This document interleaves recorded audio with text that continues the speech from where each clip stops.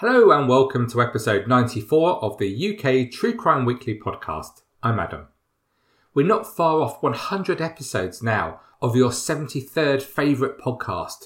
So if any thoughts about the content of episode 100, please do let me know. Maybe I should just go through some of the negative reviews. My favourite of all time so far is someone who said, I would rather listen to cats fighting in an alley.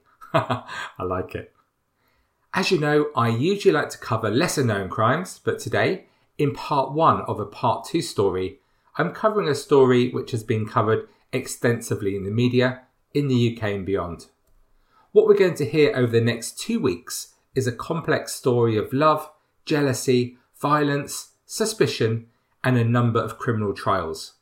But before we begin, a huge thank you to all my supporters on Patreon, but especially this week's new supporters. As I'm away at the moment and both parts of the story are pre-recorded, I won't be able to name check any new supporters today, but I promise I will do so when I return. Thank you so much. Let's set some context for this story in June 1999. The UK chart was filled with my sort of music, topped by that touching tale of existential angst. Boom Boom Boom by the awesome Venga Boys, Get In. This was keeping S Club 7 from the top spot with Bring It All Back. And in the US, number 1 was Jennifer Lopez with If You Had My Love. Joy. In Australia, the Red Hot Chili Peppers were at the summit of the album charts with Californication. In the news this month, in Australian rules football, Tony Lockett broke the record for career goals, previously 1299 by Gordon Coventry, and which had stood since 1937. The largest jailbreak in Brazilian history happened at the Putim maximum security prison in Brazil, where 345 prisoners ran from the main gate. In the ensuing manhunt, 2 fugitives were killed and 5 innocent bystanders were accidentally jailed. I know you shouldn't laugh, but really? Mbeki was elected second president of a democratic South Africa. And in the UK, disgraced cabinet minister Jonathan Aitken. We always have to say disgraced, don't we? I wonder if he feels disgraced. Anyway, he was sentenced to 18 months prison for perjury. There was also some genuinely sad news as David Such, the founder of the official monster raving loony party, was found hanged at his home in Harrow. He was just 58. What a legend. Today's story is from Swansea in southwest Wales. A wonderful place where I've spent lots of time and a truly beautiful part of the world. Those youthful nights on the Mumbles Mile, followed by Cinderella's nightclub. Mind you, the time I woke up in a boat in the rain at 4:30 a.m. was less fun. But on to today's story.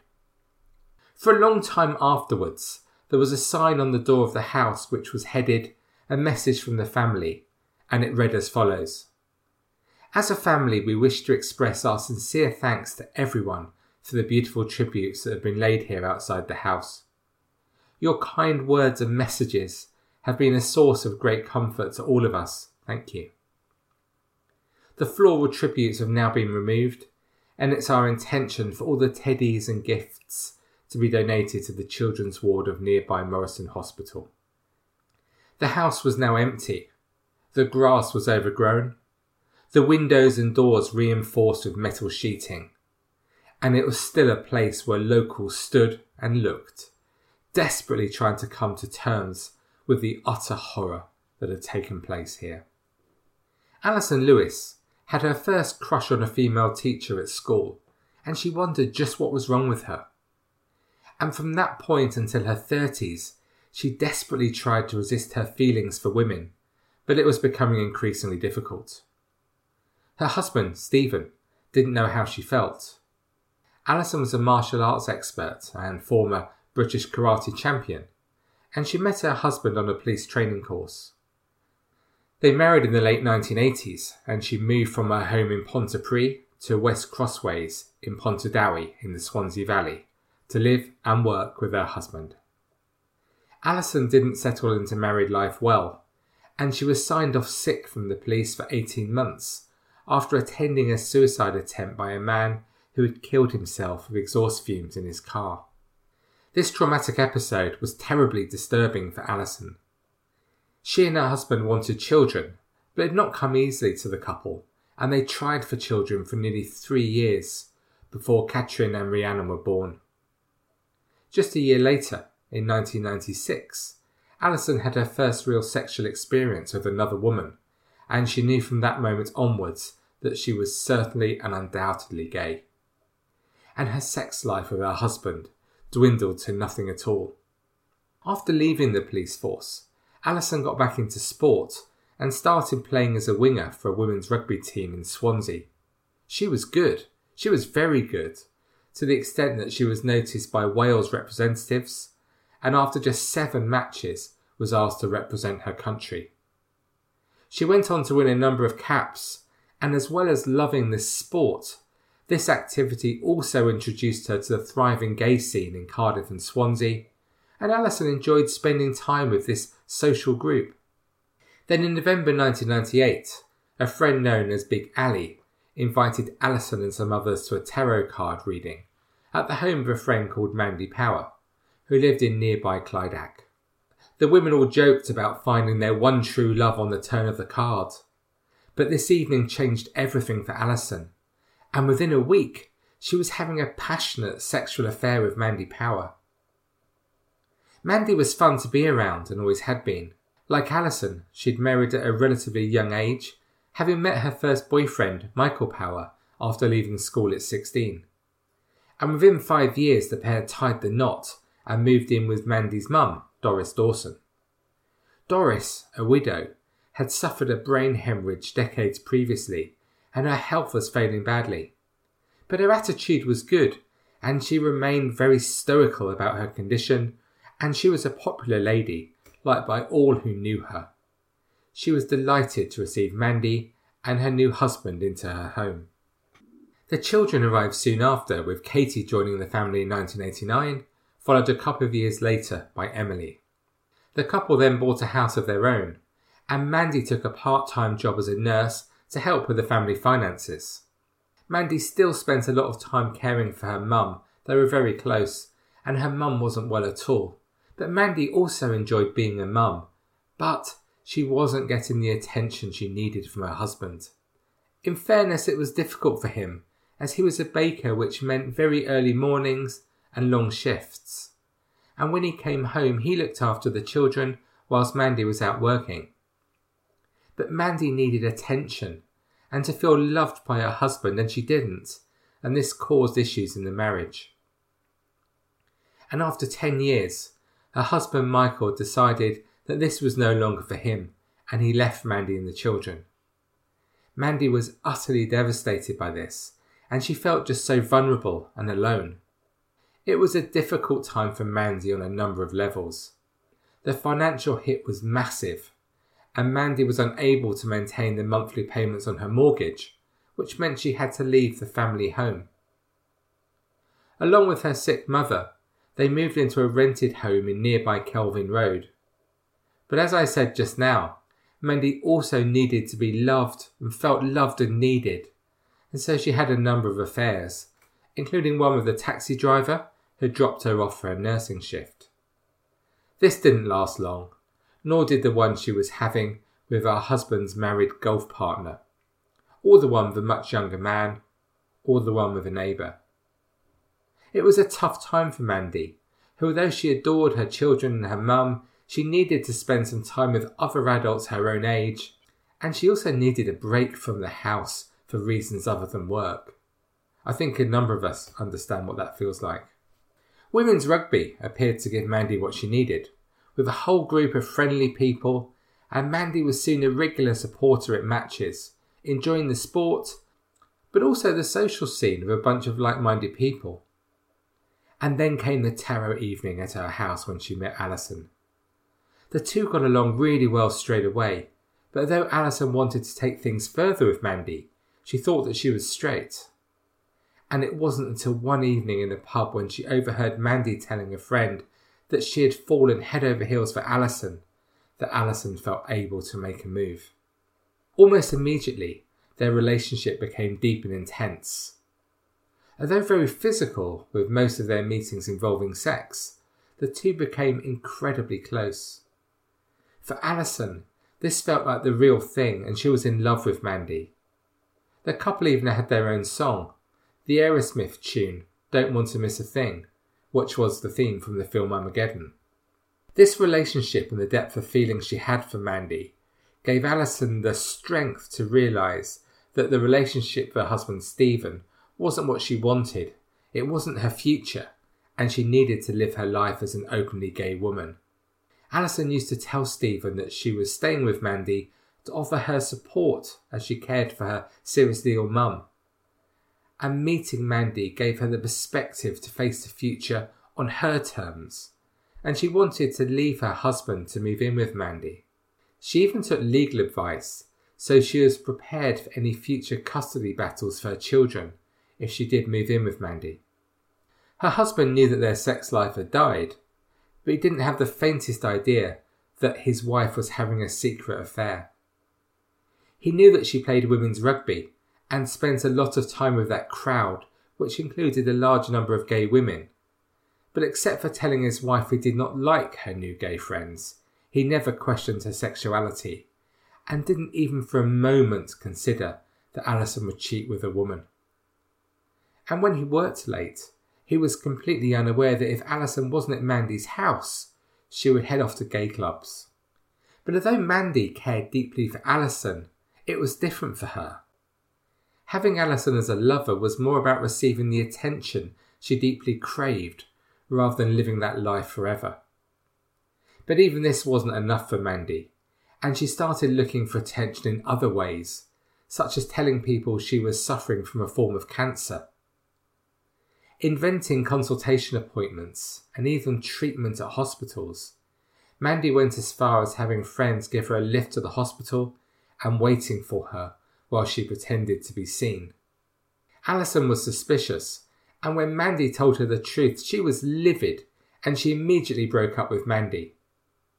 The two hardly said a word for 2 long weeks, but this was torture for Alison, who desperately needed to spend time with Mandy, and despite her disappointment and anger with Mandy for her needy ways, she desperately wanted to get back with her. When they did, of course, get back together, Alison was happier than ever, and the two then started to talk seriously about moving in together. The issue for Alison was how to tell her husband. Somehow, as you can imagine, the time never quite seemed right, and she was still terrified of losing custody of the children whom she adored. On Friday, June the 25th, 1999, Stephen, still blissfully unaware of Alison's affair, invited Mandy over to join them at their house for a barbecue.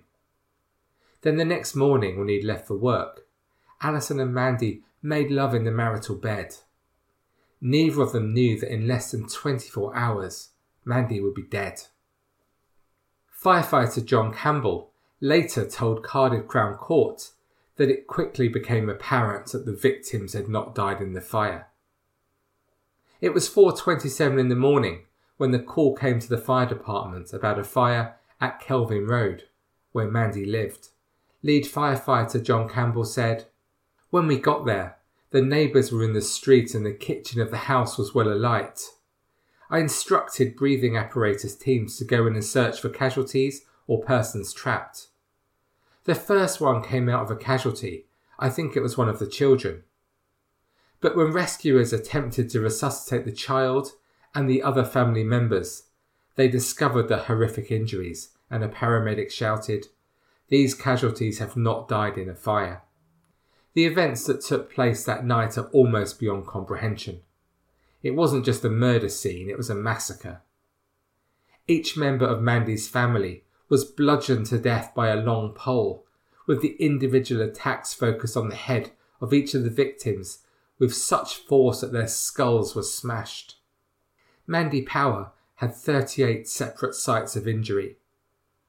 She was smashed in the face whilst in her children's bedroom and attacked again in her own bedroom before suffering her final injuries in her mum's room. She had a cluster of injuries behind her left ear and her skull was stoved in with a fracture. There were clear signs that she'd struggled against her attacker. Mandy's mum, Doris Dawson, who'd so bravely borne her illness, was the first to die, and she was shown no respect in her last moments alive. Her face was crushed with blows of monumental force. Her injuries were nothing short of horrific. And the assaults on the two children were no less sickening.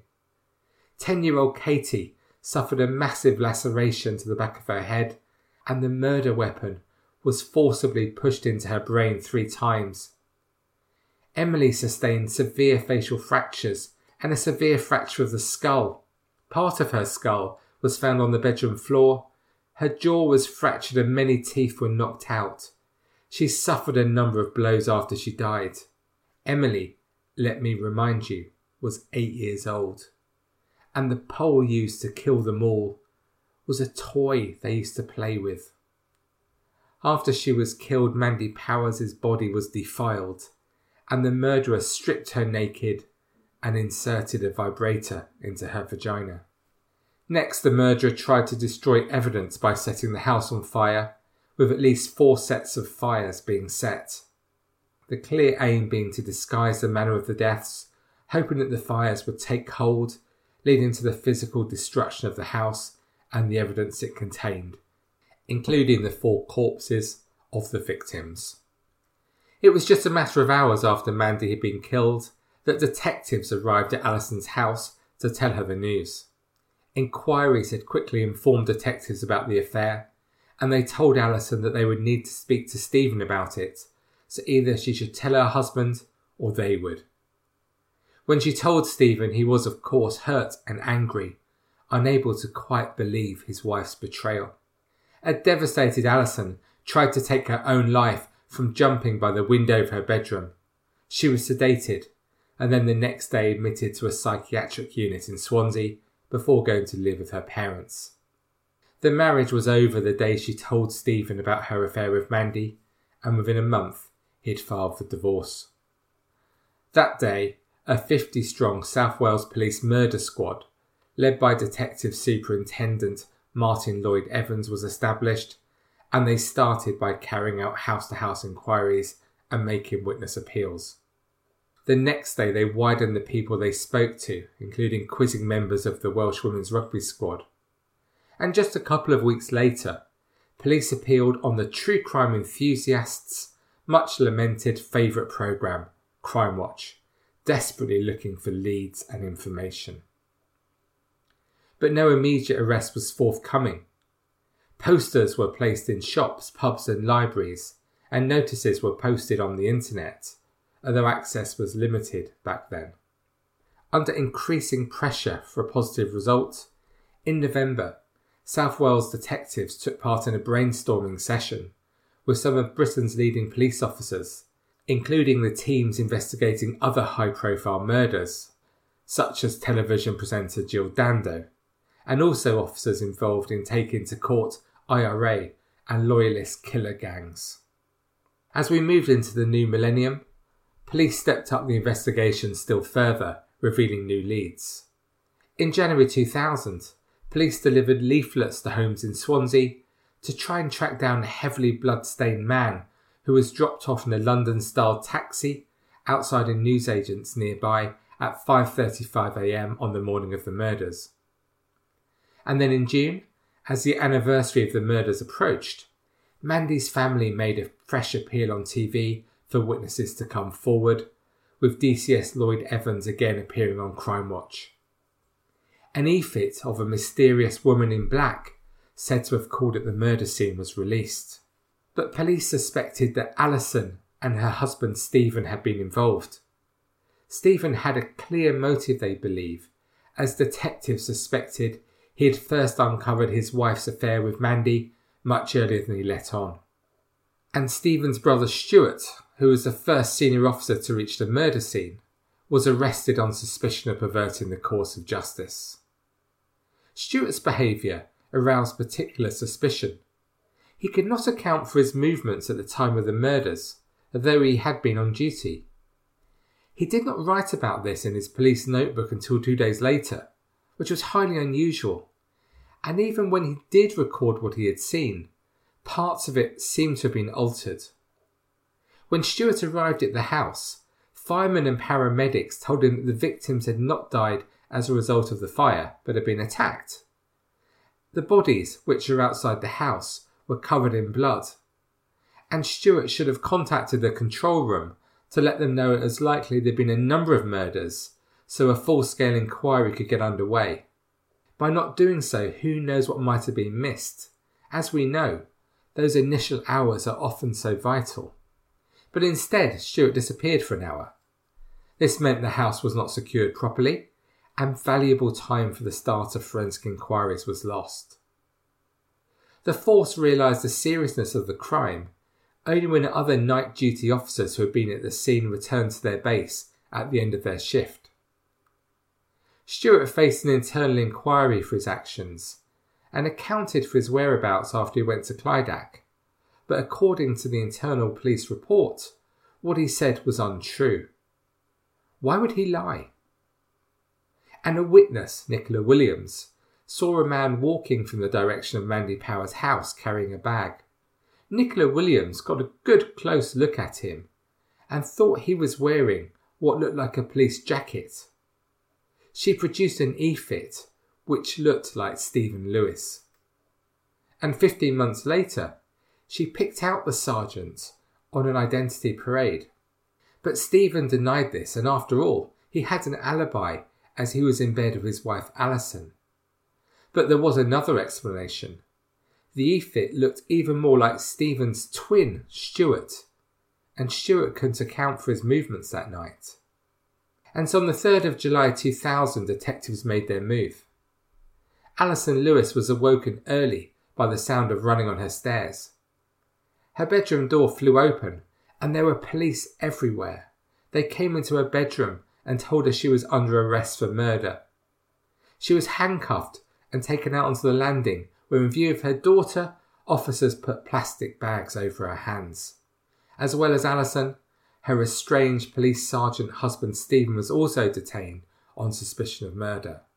As I said, Stephen's twin was also arrested at the same time for allegedly perverting the course of justice. The houses of the suspects, as well as the home of Alison's parents, where she spent the first few months of her separation from her husband, were sealed off. Alison's car was also taken away for tests.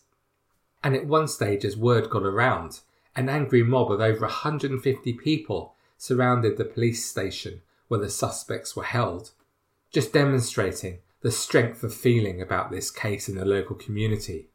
But no charges were ever brought against the three, and they were all released, as the police now had a new prime suspect. And in part 2 of the story next week, we will hear all about this suspect, 39-year-old former scrap metal dealer David Morris. A violent man with a string of offences under his belt, David Morris denied murdering Mandy and her family. After all, he claimed that the pair had been having sex just a day before he was accused of killing her.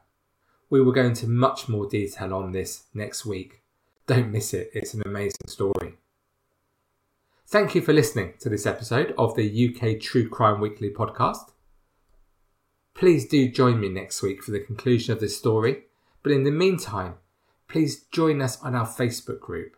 It's great, 1,400 people. We talk about everything UK true crime related. Or to support the show and listen to 18 full-length bonus episodes with number 19 just a week away and other exclusive content, please support the show at patreon.com/UKTrueCrime. So until we speak again next week, I'm off to the alley looking for cats to listen to. And on that bombshell, it's cheerio for now and speak soon.